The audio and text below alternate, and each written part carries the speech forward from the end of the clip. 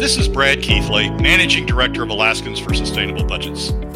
Welcome to the weekly Top 3, the top 3 things on our mind here at Alaskans for Sustainable Budgets for the week of September 21st, 2020. The weekly Top 3 is a regular segment on The Michael Dukes Show.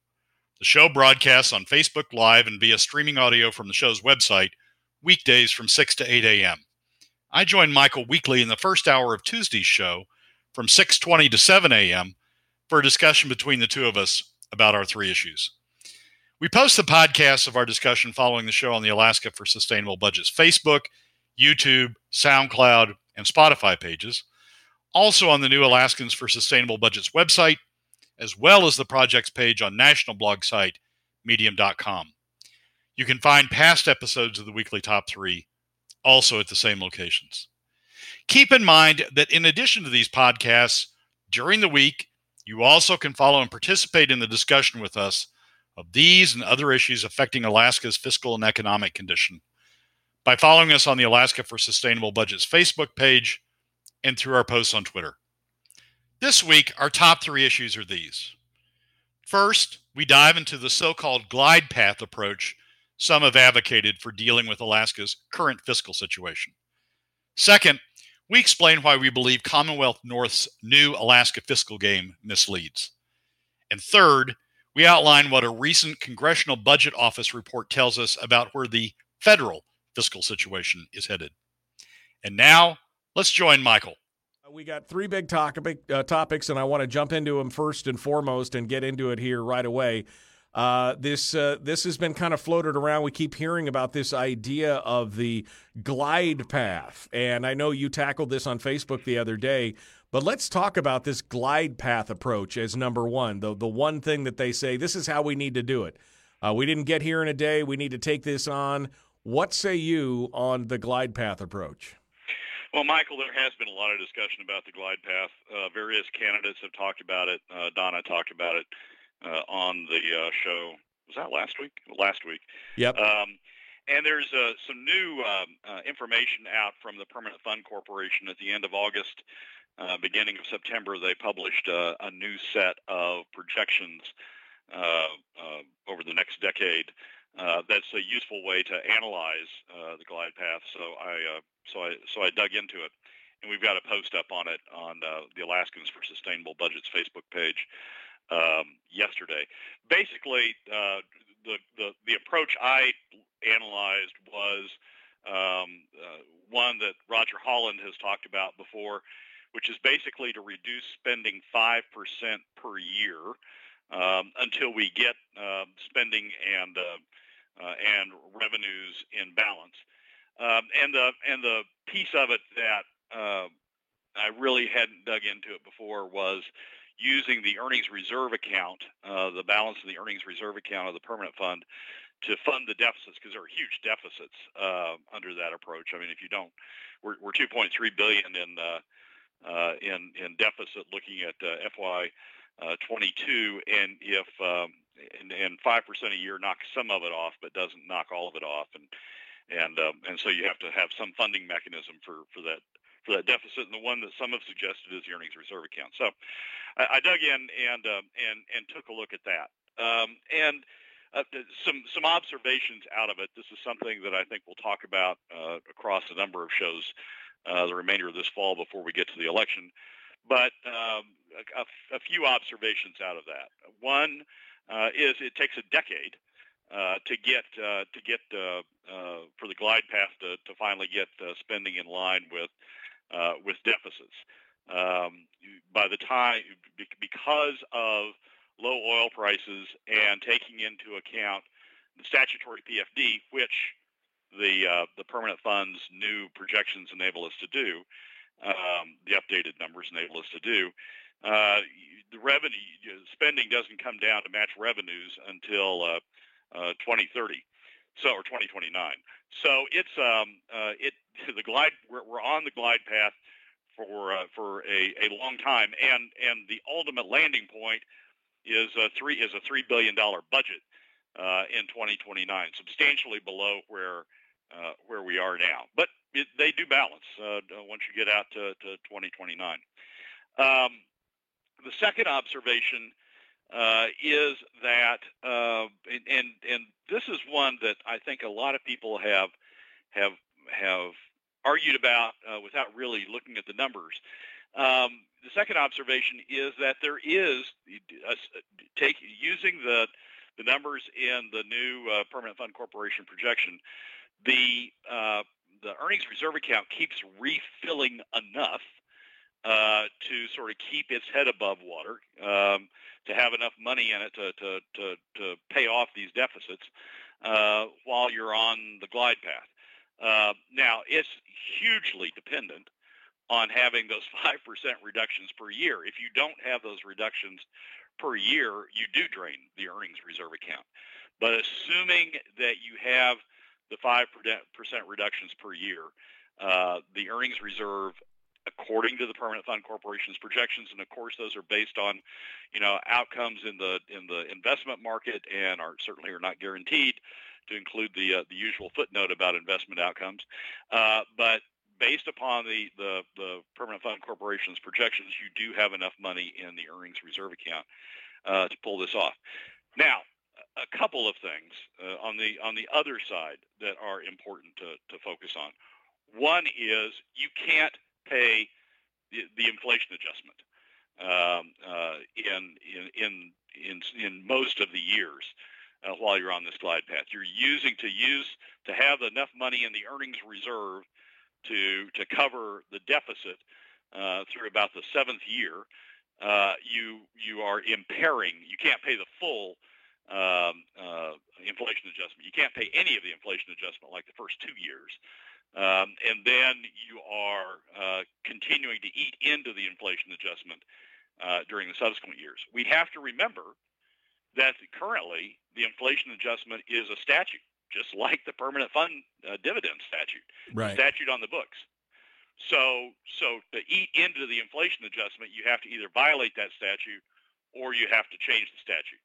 But assuming that you don't, assuming that you're using the money first and foremost to pay off the deficit and not to pay off the inflation adjustment, you've got enough money in the earnings reserve to do that. But you don't. But the inflation adjustment takes a hit. And I think then the final thing about the numbers, before we get into the philosophy behind it, the final thing about the numbers is it comes at a significant hit to where the permanent fund balance is otherwise going to be. Because you're taking money out of the permanent fund or out of the earnings reserve that otherwise would go to the inflation adjustment, and because you're taking money out of the earnings reserve account that otherwise would stay in the earnings reserve account, be invested and produce earnings, you're reducing the value of the permanent fund balance over that period of time. And over the 9-year period, again, taking into account the projections made from the Department of Revenue spring forecast and from the permanent fund's most recent projections, over the decade, you've reduced the permanent fund balance by somewhere in the neighborhood of $7.5 billion. So if we weren't doing this, if we weren't using the ERA to pay off these deficits, you would have a roughly nearly an $78 billion balance by the end of the decade. Using the earnings reserve account, balances in the earnings reserve account, not paying the full inflation adjustment, you end up with about a $70 billion balance. Sure. That has one impact going forward. That loss in balance results in a loss in earnings. I mean, you don't have as much money invested, right. And that loss in earnings is about $400 million a year going forward. So I'm going to dumb it down for myself here just to kind of concise down what you said. So essentially, there is enough money in the earnings reserve account if we make the cuts, the 5% cuts, because there's money continually going into it based on projections. But the overall impact would be to a reduction to the earning power of the overall fund, because the ERA is actually part of the entire fund. And so it would mean in the long run we'd have a loss of $400 million a year in potential earnings that we could have, because we'd be about $7.5–8 billion shorter than we would be. But we could get through this dark period if we could get our spending under control. Am I catching all that pretty much right? You are. It's essentially what we're essentially doing is a tax on future generations. I mean, we're using the earnings reserve account like we should have been using the CBR and the SBR the last decade. We're using the earnings reserve account to sort of supplement or to subsidize this generation not having been able to get spending in control in the last decade, and to subsidize it having an easier way of getting spending under control this decade. So this generation isn't really paying for it. We're taking it out of essentially our kids' college fund, and the consequence is that future generations will pay for it through lower PFDs, because lower earnings mean lower PFDs in future years, and they'll pay for it in terms of lower revenues coming out of the or coming out of the permanent fund to help support government. So they'll either suffer in terms of lower government services, reduced government services, or they'll have to pay taxes to maintain the level of government services. It's simply a way. It's a way of taxing future generations to pay for the problems that this generation has created. Brad Keithley is our guest, Alaskans for Sustainable Budgets. So I guess, Brad, what is the alternative? I mean, because, again, we didn't get here in a single, monumental leap. We incrementally got to this point of where the spending is out of control. What is your advocation, if not for utilizing a portion of the earnings reserve, because it is a tax on future generations? I'm not disagreeing with that. But what are the other options on the table, and what's the philosophy behind it? Well, we've talked about this a lot on the show. I'm an advocate of this generation paying its own way. I think it's I would use the word morally problematic, I guess, for this generation who has enjoyed the good times, didn't get spending under control the last decade, continued to use the CBR and the SBR to keep the good times going. I spent a lot of time in Louisiana in New Orleans in my youth, and so laissez bon temps rouler, let's keep the good times going in the last decade. And now now we're going to say, well, we're going to get it under control now, but we're going to shift the costs to future generations. I think that is problematic to me. I think it's unfair to future generations, and we're just essentially kicking the can down the road. The alternative, if you want to use the glide path instead of some other approach, the alternative is for this generation to pay that in terms of taxes of some sort, contributions of some sort from this generation to pay its own costs.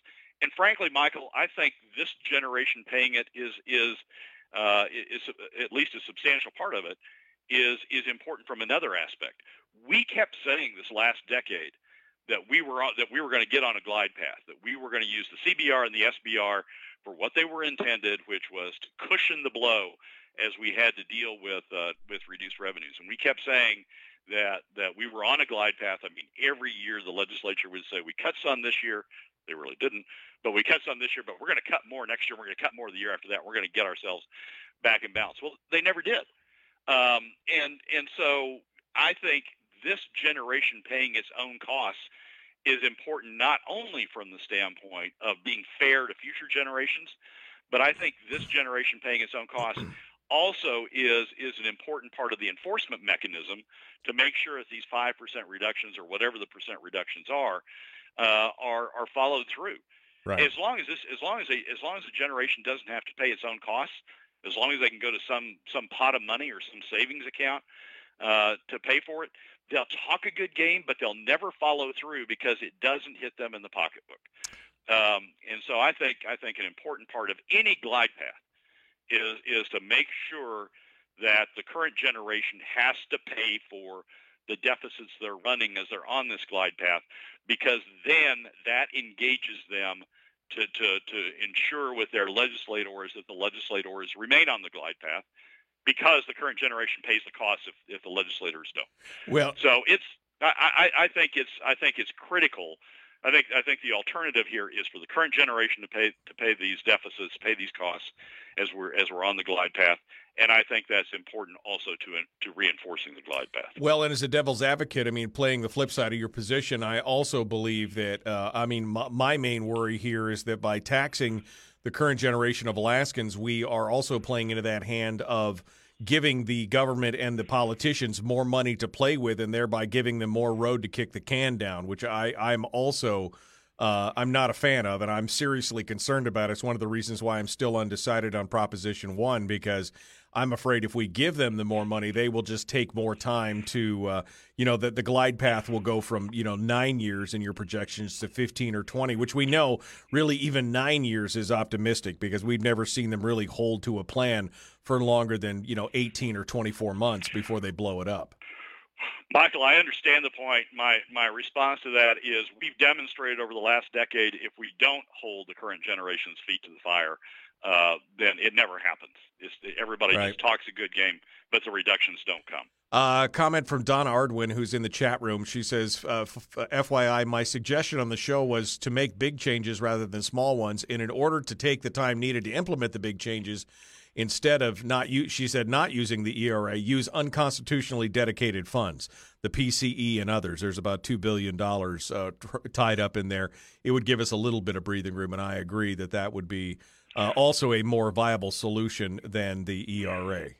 I looked at that, and this week, Ledge Finance came out with their summary of appropriations for last year, which includes the amounts of those designated funds, and it's about $1.5 billion. PCE and the college fund are the two biggest parts of that. The total, according to Ledge Finance, is about $1.5 billion.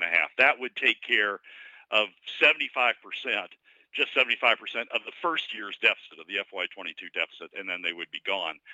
And we'd have the issue then of how we fund the programs that those designated funds deal with. It is a way to offset a portion of the first year's deficit, but it certainly doesn't meet the full deficit, anywhere near the full deficit of the glide path. And yeah, you can make bigger changes. Instead of 5%, you can do 10%. But the credibility of 5% to me is sketchy. If you start saying, "Oh, we're going to do bigger reductions," we just go right back in, unless the current generation's paying for it. We just go right back into the last decade where everybody talked a good game, but nobody did anything. Why is Brad calling those funds designated? Dedicated. I mean, the Constitution doesn't allow for dedicated funds, but designated is a slightly different term, and that's what or the other way around. I mean, I can never even remember. It's basically money that should not be held in a single account and dedicated to a single purpose, which is what the Constitution tried to do, but the legislators figured out a way to work around that. Yeah, I always chuckle about that. I mean, the PFD is a designated fund. I mean, it should be a designated fund. The Natasha changed it in 2017 in order to make it seem like unrestricted general funds. But designated funds are those funds that are designated by statute for a certain purpose. Yes, the Supreme Court's told us that the legislature can come in and override that in any given year through appropriations bills. But there are statutes on the books, like for the PFD, that says those funds should be used for a certain purpose. And what they are essentially funded. They're like Social Security in a way. It's like the Social Security Trust Fund. They're funds that are built up, put into a separate account that supports certain programs. If you took away the Social Security Trust Fund, then you would have to fund Social Security out of the general fund, out of the U.S. General Fund. Just like the program doesn't go away, Social Security is still there, Medicare is still there, Medicaid's still there. You would just have to fund it out of the general fund, and that's sort of the same way with these designated funds, the DGF funds. They are set aside and they're funding specific programs. If you monetize the fund monetize the amount in the fund, then the program doesn't go away. You still got to pay for the program. Brad Keithley, Alaskans for Sustainable Budgets. We are continuing on here. T. Shan asks, why is Brad calling for those funds? No, I'm sorry. No, let me go back. The other question she asked, why doesn't Brad Keithley discuss how to lower operating costs of government? I have to make a quick phone call here, Brad, for a technical issue, so you can answer that and run on if you need to. Okay. Well, Brad Keithley has since 2012. If you go back and read the Anchorage Daily News op-ed page in October of 2012, you'll find a column from Brad Keithley saying the game's come to an end. We can't pay for government going forward. We need to start reducing operating costs and outlining ways to do that. Take care of reduce, eliminate optional Medicaid, Medicare programs, reduce university funding, start reining in the BSA, and bringing down the cost of K through 12. I've talked about that for a decade, right? And no one paid attention. So yeah, I can continue talking about it, but we are where we are, and where we are is with a huge deficit, and the 5% reductions, the glide path is going to require that we implement those reductions as we go, and take those steps that I've talked about for the last decade as we go. But we've got to face up to the fact that we've got these huge deficits and deal with how to fund. If we are going to go on a glide path again, deal with how we're going to fund those deficits. Brad Keithley, Alaskans for Sustainable Budgets. I mean, I understand why Brad has moved away from talking specifically about some of the cuts because for those of you who've been listening to the program for a long time, we've been talking about that for 6 years. We've talking about specific cuts. And unfortunately, past performance it seems to be indicative of future results, right? I mean, that's what's going on right now. I mean, we see that there has been no political will to do it. I'm not going to stop talking about it. But it is a big problem because we just have not had people in there with the political will to do something, and we've got to hold these people's feet to the fire. I'm hoping that this election cycle is a change, Brad, that will bring some of that about. Yep, I agree, Michael. But we've got a $2.3 billion deficit. I mean, 50% of the FY22 budget is in deficit. And yes, there are ideas on how to cut spending, and we're going to continue talking about them this coming decade in order to achieve even the glide path reductions. But unless somebody's going to come in and say, and keep in mind that Governor Dunleavy's 2019 proposed deficit reduction was only $1 billion. It was $1 billion. I mean, that's a big number, but it was only $1 billion, and we've got a $2.3 billion deficit. Governor Dunleavy's 2019 proposals wouldn't even get us halfway to the deficits that we're facing next year. So we can talk about operating cost reductions. I've continued to talk about them in the way I have the last decade. We just finished up with a discussion of the glide path. Number 2 is Alaska's budget choices. Now, Commonwealth North, Brad, wrote a piece out there which you say misleads us because there are multiple approaches, multiple choices. We talked about a few with Donna Ardwin last week. You and I have talked about a couple different ones as well. You just espoused some ideas on one. Show us where the Commonwealth North piece runs awry here. Well, it's not a piece. It's a tool that Commonwealth North has created for closing the Alaska budget gap. Governor Walker did one of these back in 2016, as a tool that would allow citizens to go in and make choices among various alternatives for how to deal with the budget. And Commonwealth North, I will give them credit in this regard. Commonwealth North came forward with a tool that some are pushing as a test for candidates as well as citizens, for candidates to be able to demonstrate how they would close the budget gap. And it's sort of spreading. I got an email from the Resource Defense Council, and I'm sure if I go back into my spam filter, there's one from the Alaska Chamber that would say, here's the tool that we need to be using during this election cycle for both making making choices about how we would close the budget gap, as well as evaluating candidates' choices for how they close the budget gap. Here's the fundamental problem, though, with the Commonwealth North tool. You need a starting point for any of these games, and there's a lot at the federal level too. You need a starting point for any of these games, these budget games, on how you close the budget gap.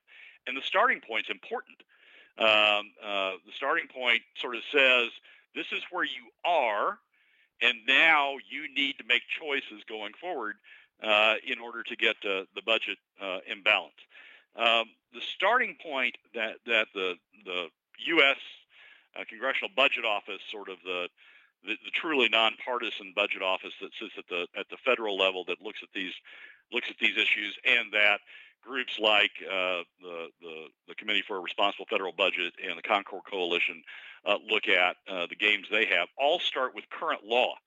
And they say, this is the budget under current law, and now you need to make changes to current law in order to close the budget gap. And that's valuable, because you see the path we're on under current law, and you see the changes that need to be made to current law. You are able to capture and sort of visualize the changes to be made under current law to get to a solution. Commonwealth North doesn't do that. Commonwealth North starts at the budget gap that we had last year, and then sort of sets that as the baseline. The problem with that is the budget last year had a huge cut in the PFD.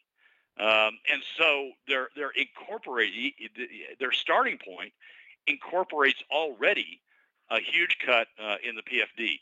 The deficit, the FY22 deficit that we talk about, the current law deficit that we're facing next year is $2.3 billion. The starting point, the deficit that the Commonwealth North game says you need to look at, is $1.3 billion.